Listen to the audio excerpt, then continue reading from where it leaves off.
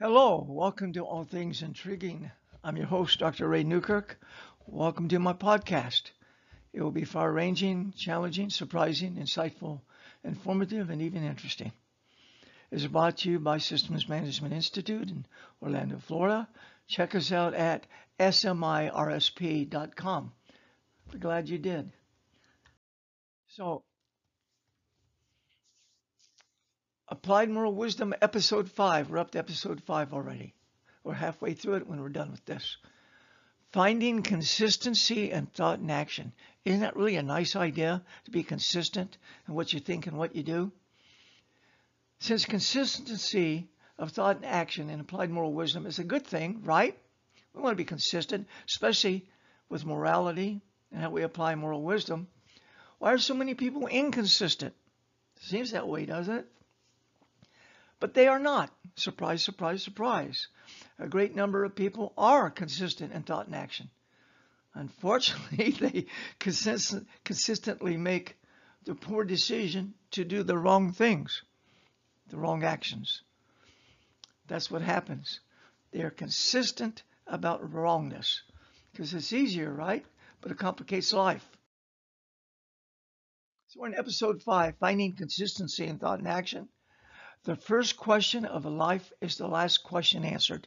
Do you know that? What kind of person do I want to be? That's the first question of life. What kind of person do I want to be? We often don't figure that out until just before we kick the bucket. That's too bad, isn't it? So consistency and moral wisdom. Life is like a box of what? Syllogisms, not chocolates. Without them, you will never know what kind of relationships you will form. Consistency in thought and action is essential to applying moral wisdom consistently. For example, if A equals B and B equals C, then A equals C. Simple stuff, right? Everyone knows this. Really? Not these days. Just talk to people today. Their logic is illogical, as Spock would say. This syllogism is only true if A actually equals A, and B equals B, and C equals C. In other words, if an actual correspondence exists, better slow down, in which the statement A is connected to the reality that E equals A is indeed true. Because there are people today that will tell you that cold is not cold and wet is not wet, right? Today, reality is not clear as people assert new neo-syllogisms that expand the nature and reality of a lived experience. Thus, we now see syllogisms such as A can be A and not A at the same time. Hence, a new morality emerges in which reality is only an epiphenomenon of itself. Now, by assertion rather than logical discourse, reality is not what reality is. It is up to the daily observer to determine, based on so many things up to the observer, what reality really is. So, A might not be A, right? So, in an emergent world in which we really, our world is pretty emergent, right? New things are coming out all the time. In this world, people can change their essential natures by assertion rather than connection to the reality of what is, as it really is. Moral wisdom becomes more essential to the ordering of the human experience, and that applied moral wisdom can assist us with identifying the ethical challenges and cultural expectations we face in building workplace relationships, ethical rules that friends and strangers follow to assist them with making better decisions, and probable consequences of executing the different ethical strategies that people adopt during special situations or circumstances. And when you want to think about it, people just assert things now and say that's the way it is. That's no truth exists. We've talked about that, I think, in episode 1 or 2. So there has to be consistency in moral wisdom to live a human life. The application of moral wisdom assists a person with navigating through an environment that considers the problem of good versus bad action. This environment consists of ethical principles, values, and concepts that inform ethical decision-making, friends. The ethical principles consist of autonomy, beneficence, non-malfeasance, and justice. We talked about 3 of those already. The ethical values consist of paternalism, confidentiality, and informed consent. The cardinal virtues consist of fidelity, prudence, justice, and self-care. Self-care is really important, don't you think? But nobody ever mentions that as a virtue. So as we navigate the environment of ethics, morals, and virtue, we discover the principles, values, and concepts that inform our application of moral wisdom. We have to be thinking people, thinking beings that grow in depth of our understanding. Here we remain vigilant by ensuring that our decision-making addresses the situation we are attempting to resolve without conflict. Applied moral wisdom addresses the challenge of putting the right ethical principles, values, and concepts into action. Applied moral wisdom applies the rules that people can follow to make right moral decisions. It guides us when answering the question, how should human beings behave? Applied moral wisdom appeals to descriptive ethics, to consider what the decision should have been as compared to the actual decision. You know, think about this. People talk about intuitive behavior. I talk about applied intuitive solutions. You know what intuitive behavior is? Intuitive ideas. Those are things that you learn so well you don't even know you know them. And they just come to the surface right away intuitively, right? You know, we're not dogs and cats and bats and kangaroos. We don't really live by intuition. We form it. Educating the mind without educating the heart is no education at all. That's what we're talking about here with applied moral wisdom. If you apply all your efforts to educating the mind, but you forget about the heart, it's no education at all. It's just memorization, right? By the way, this fellow that said that is worth reading. His name was Aristotle, and you don't have to read it in ancient Greek. It's been translated, you know, many times. He's really a popular philosopher that changed Western civilization. People will love you, people will hate you, and none of it will have anything to do with you. Abraham Hicks said that. Think about it. You meet people and you walk away saying, gosh, did I do something wrong? All right. Wow. Is just existing my problem? What did I ever do to that person? It has nothing to do with you. It's nothing to do with you. People will love you or people will hate you because you're there. And they're there and they have their own issues. Moral wisdom positively impacts the world by guiding the thoughts and actions of human beings in several ways. For an example, let me think. Positively influencing the interpersonal impact human beings have on one another, right? Professionally and socially. I think it impacts us that way.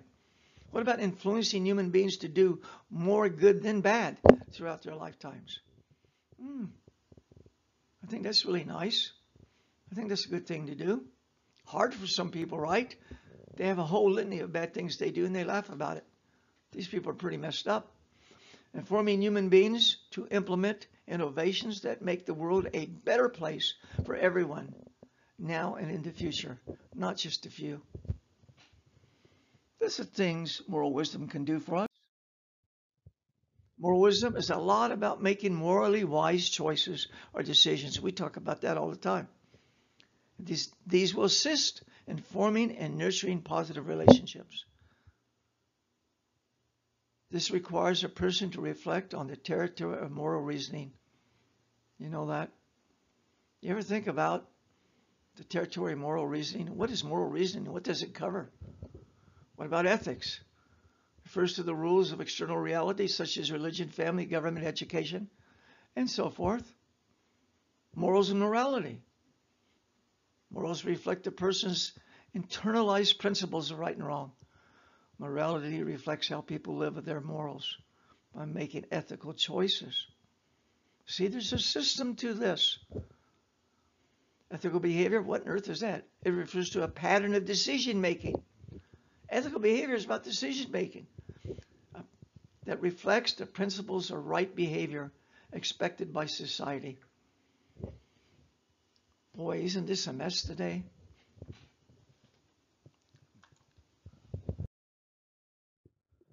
So, know thyself, friend. Socrates was right.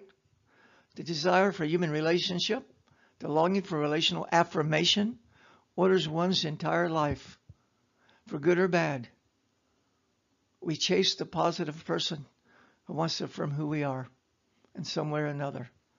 Begins in the womb and never ends, perhaps even beyond the end of life.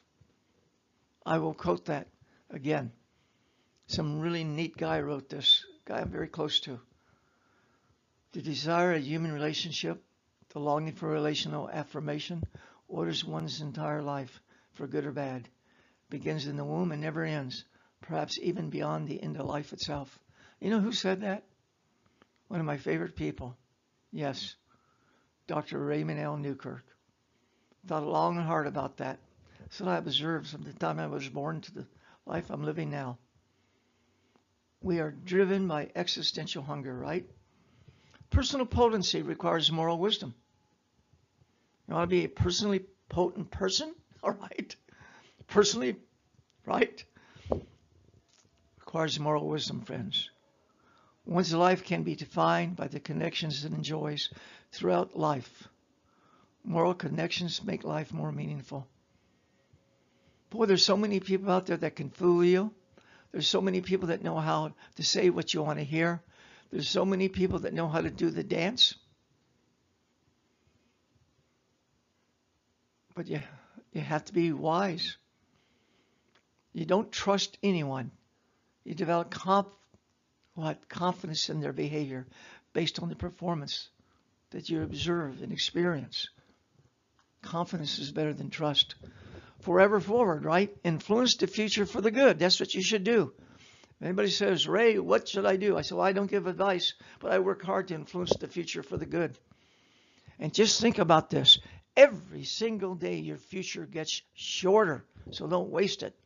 A moral life is less complicated and makes the future more ordered and far less lonely. People gravitate to the people who are kind and polite and nice and loving. A lot of people flee from the others unless you're just like them. Then you try and do one-upmanship with them. You know what the moral imperative is through all of this stuff? Everything I've been talking about, it's remain free. That's it. Remain free. A moral life is more comfortable to the moral person because it is a simple life. It has less to hide. It had less to say I'm sorry for. Insight 21. We've already had 20 insights. Some people know what's so wrong, they lose track of what's right. You ever meet people like that? Kind of judgmental, hypocritical. They're always on what's wrong, what's wrong. There are people who use truth as a weapon. Not everyone cares about moral wisdom, you know. A number of people simply do not care about right and wrong, or good and bad. The idea of a right action is repugnant to them. They adhere to manipulation, dishonesty, meanness as badges of honor. These are the people who see ethics, morals, and respect as the folly of idiots. You probably know some of these people. I've met them. They're not hard to figure out. Very one-sided. They have no gratitude about anything, a lot of those people, not all of them. Insight 22, moral wisdom requires a special kind of ethical decision-making. I talk about that a lot. Decision-making and moral wisdom. Human life goes in the direction of its decisions. You want to know how your life is going to turn out? Look at the decisions you're making. You're going in that direction. When moral people make moral decisions, morality is the result. When moral decisions are the result of habit, we call them virtues, right? To challenge the moral decision making is the need to overcome the many ways poor decisions are made or no decisions ever occur. People may decide something guided by irritation or perhaps without having the relevant information available, and the decisions will be bad. No, or they're lucky. They're not. The odds of unethical decision making exceed those for ethical decision making. Did you know that? If you're going to bet, is somebody going to make an ethical decision or not an ethical decision? What would win? Most often, the unethical decision making will win. Moral decisions do happen, but rarely, especially today. This is like ancient times all over again, right? Impediments to decision making about ethics and morality pop up everywhere.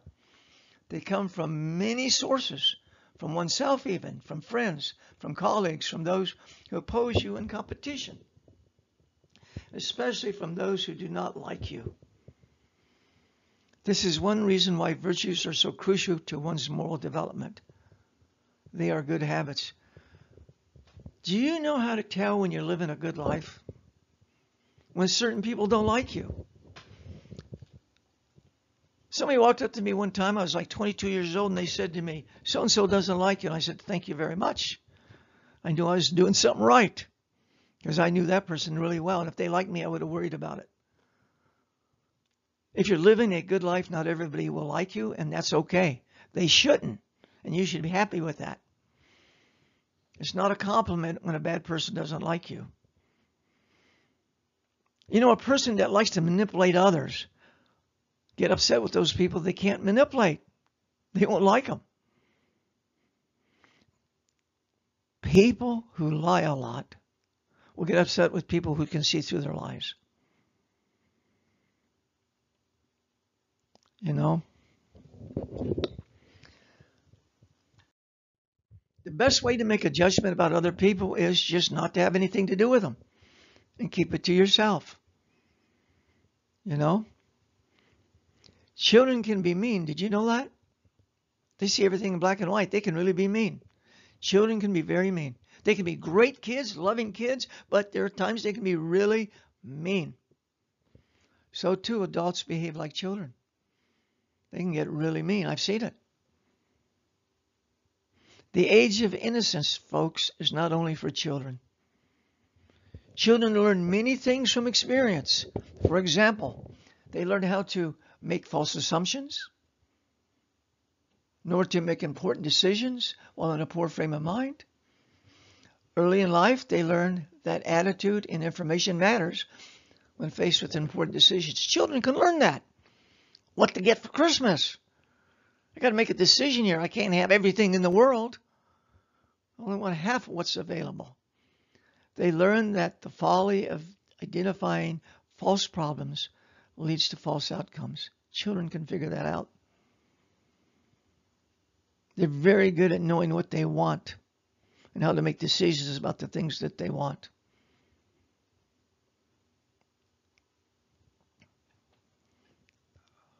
Think about your life. I remember a time in my life where I knew what I wanted. Christmas was coming. I was a youngster, and I looked for the gifts, saw where my mother was hiding them, and I looked in the package, and wow, it wasn't what I wanted. So you know what I did? I went and told her she's not getting what I wanted. I let her know I was snooping around, which I shouldn't have been doing, right? But my goodness gracious, I wanted something else, and I wasn't getting it. I was going to advise her of that. You know, I was going to be Santa's helper, right? So I kind of got in a little bit of trouble for snooping around, right? For going into the closets I'm not supposed to be going into. Wow. I think I was in the second grade or third grade then. It was the month of December, all right. But that's what I'm talking about. I made a bad decision. I knew it. If I got caught, I was going to have a false outcome. It wasn't the outcome I wanted, you know. But I did get the gift I wanted. Isn't that amazing? But I had to pay the price up front. But the big thing in my family is you're restricted to your room until you can behave properly. No TV for you. Take your comic books out the room. You're not going to read your comic books. You're going to sit there and meditate on your dishonesty. Insight 25. The question is to be or not to be a moral person.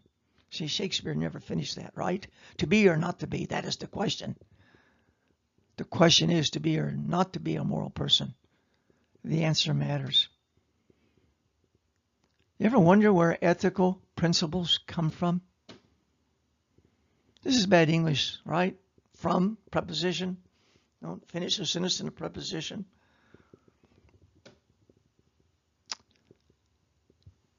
Well, it's bad English, but a good question, isn't it? Ethical principles emerged over human history from several sources. You know what they are? Religion. Sure, that's first up there, right? Everybody names religion first. And regulation, and opinion, and custom, and habit, and guessing, and complaining, all contributed to the development of ethical systems. People had to learn to live together. They had to learn to be civilized. They had to learn to love, to be loving, to care about others, so people would care about them. People can lift us up or knock us down, right? This is not surprising. We all know that. Unfortunately, it can be the same person who praises us one day and condemns us the next. This is disappointing. I'm quoting Dr. Ray Newkirk again. That's me. I think it's worth sharing that, don't you think? Because it's true. We've noticed that in our life. People are fickle. So why is moral wisdom so essential to relationships? What do you think? Moral wisdom emerged out of necessity to guide and mandate the conduct of safe human relationships and form a civil culture. Do you know that? Imagine a society that lacks moral wisdom. I'll say that again. Let's see if I got it right, if I can remember it. This is a memory quiz. Moral wisdom emerged out of necessity to guide and mandate the conduct of safe human relationships and form a civil culture. Imagine a society that lacks moral wisdom. I remembered it. Why is moral wisdom the repository of virtue? Virtue signifies habitual right action. Habitual right action. You don't even have to think about it. It's virtue, remember? It promotes good versus bad relationships. This is the territory of moral wisdom. Virtue is a deep personal knowledge that an action is good beyond personal argument. Isn't that something? You don't have to debate it. You don't have to argue it. It's a good action. It's the right action. It's self-obvious to everybody. There are people who have really bad habits we call vices, and they appreciate good habits, but they will never, ever develop them themselves. From a distance, they look at it. I remember a guy telling me one time he really admires such and such a religion. He thinks it's the best one out there. It's just absolutely great, but he will never be one. A lot of people like that. If I was going to ever believe in religion, it would be that one, he would tell me. Right?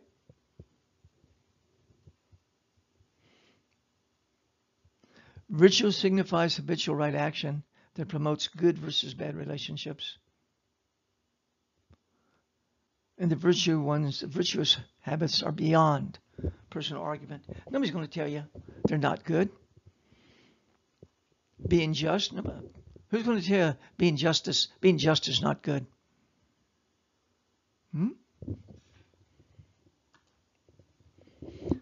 Reflect on those who oppose moral wisdom. You know, in science, we do a lot of experiments to disprove things because we'll learn if we can a lot from that. If we can disprove things, if we can't disprove it, we've kind of like proved it, haven't we? All you need is one exception. Here's all trees are 3,000 feet tall. Because I saw a tree one day that was 3,000 feet tall. And now I say that, all I got to do is find one tree that isn't, and that's, I've proven I've learned something. I learned that's not true. You get the idea. It's a dumb example.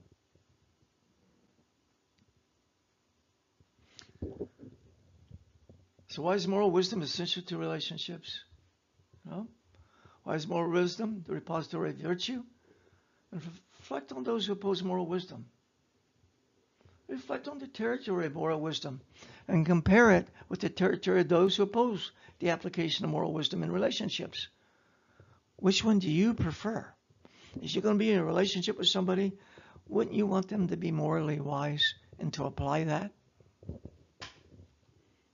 Versus somebody who doesn't care about any of that. Some people forget that people are more important than ideas. Now, this is the most important idea of all. Years ago, there was a movie in the late 70s, Tom Cruise, George C. Scott, and it was about a military academy. And these were cadets in the military academy, kind of like a high school military academy. And they were teaching all kinds of military stuff and about this and about that. And so Tom Cruise was a leader of a group, and they got together and they had a revolution inside the military academy and tried to take it over. And they had to call out some National Guards people because they were shooting people and all kinds of stuff because they didn't like the fact that the rules were being violated. So they decided to punish some people. Now I'm shorting this, I'm just getting right to the point. And so at the end of this, when everything happened, the guy was talking about the principles he was defining. And the commandant, George C. Scott, made this statement: you forgot the most important principle of all. That people are more important than ideas. That's the most important idea of all. People are the most important thing. To forget how unique human beings are diminishes self. Diminishes oneself. To forget how unique human beings are diminishes oneself because you're a human being. What's the preacher say? Amen, amen, amen. I say to you, or whatever. Really, this is worth noting. You want to diminish yourself? Diminish the value of human beings. You're doing a job. No matter what you believe or what you do, the most important idea of all is that people are more important than ideas. Politicians forget that. Preachers forget that. A lot of people forget that. So what does it mean to be a human being? How many times have you heard someone say, I am only human? Isn't that strange? The statement only? Do you know what it means to be a human being? The things that you can do, the stuff you can learn, the lives you can save, the diseases you can cure, the books you can write, the children you can take care of, the love you can share, the forgiveness you can grant. Wow. To be a human being is unbelievably infinite in possibilities. It's cosmologically unique. There's no only. Let's see, in Scripture there's a passage. Be perfect like my Father in heaven is perfect. What does that mean? Wow. Well, whatever it means, that's a big deal. Just something. So when I hear this, when people say to me, I'm only human, like, hey, give me a break. I'm just screwing up all the time. And it's okay. I'm only human because I can't do any better than that. I am human. And that means something big. Don't let anybody take that away from you. Remember, people are more important than ideas. I'm only human. Only. How bad they must think of themselves. It's really full of excuses, huh? Human beings are sequential beings. You know what that means? Human beings are really cosmologically unique beings. They cannot always do better. Sometimes they get it right the first time. Sometimes. You know what it means to be a sequential being? It means you lived in time. You have a past, a present, and a future. We're always going towards the future, racing towards the future. We only know the past. When I tell you something like, you're more than only a human being, it's already in the past, isn't it? That's how quick the past comes. That's how quick we run into the future.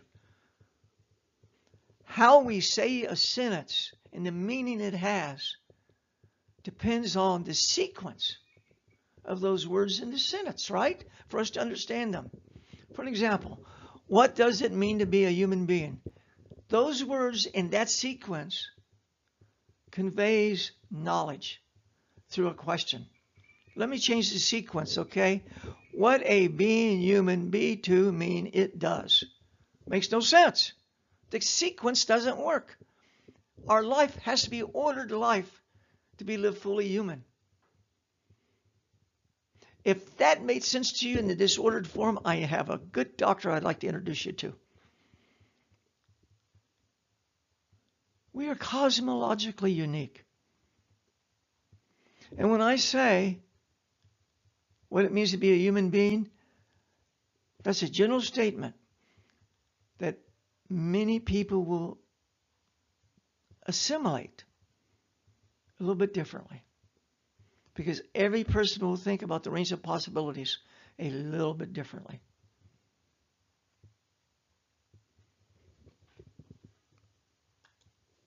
The point here is our actions, thoughts, and words occur sequentially.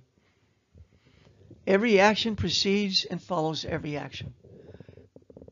Every thought precedes and follows every thought. Every word precedes and follows every word. That is why moral wisdom matters.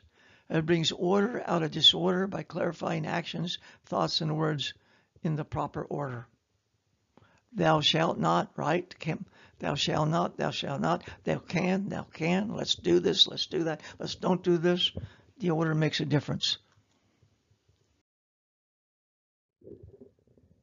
Is an act just? Is a thought good? Is a word beneficial? It is not sequence now that answers these questions. It is moral wisdom that points the way. Ray Newkirk said that. Is an act just? Is a thought good? Is a word beneficial? It is not the sequence that answers these questions. It is moral wisdom that points the way. Think about that. What I'm saying is, do we value human beings because of results, because of what they do? Some people do bigger and better things than other people. Does this make them more valuable? Do we value human beings because of beliefs? Some people hold values and beliefs that raise the dignity of all human beings. Does this make them more valuable? Do we value human beings because of duty? Some people hold the values they hold simply because they see it as their duty to other human beings to do the things they do. Does this make them more valuable? Good questions, aren't they? Wow. The value that a human being has is proportional to the value that you think you have for yourself. Think about that. The more you value yourself, the more you have to value others. The less you value yourself, the less you're going to value others. Because your relationship with them will be devalued. You might raise them up in your mind and humble yourself, but you're not really humbling yourself. That's a different problem. We have rights because we recognize that others have rights. We cannot take away the rights for others and grant them to ourselves. Think about that. A fact. Here's a fact of life. Autonomy adds a power to relationships that other people cannot. Intimate self-knowledge. Bingo, right? Autonomy. Yourself. Being autonomous. As a part of your relationships that other people cannot. You add a part to your relationships other people cannot. That's intimate self-knowledge. You bring the knowledge of yourself that's so intimate to a relationship, and nobody else can bring that knowledge of yourself but you. A person is unique because only that person possesses his or her own life experiences that set that person apart from other human beings. Think about it. A person is as a person does, is on point, but not as often understood by other people because human life is lived primarily in the human mind. Who has the access to a person's mind more deeply than that person? Autonomy brings apart the relationship. Your own uniqueness changes the relationship, just like their uniqueness changes it. Intimate self-knowledge is valuable, folks. Socrates was right. Know thyself. Wow, guess what? Our time is up on episode 5. Thank you for joining me on this discussion about applied moral wisdom. I will be back with episode 6 probably next week. I am Dr. Ray Newkirk. This is presented by Systems Management Institute. Our number is 407-864-7756. Our email, my email is rnewkirk@smilc.info. Web page is www.smirsp.com. And remember this, folks, forever forward. Keep going forward. Don't go backwards. Don't live in the past. Okay, thank you for listening. We will continue with this discussion in episode 6. Sometimes I talk too fast. I don't speak very explain. Have you ever noticed that? All right. So many languages out there, right? So, good night, folks. Best to you. Good night.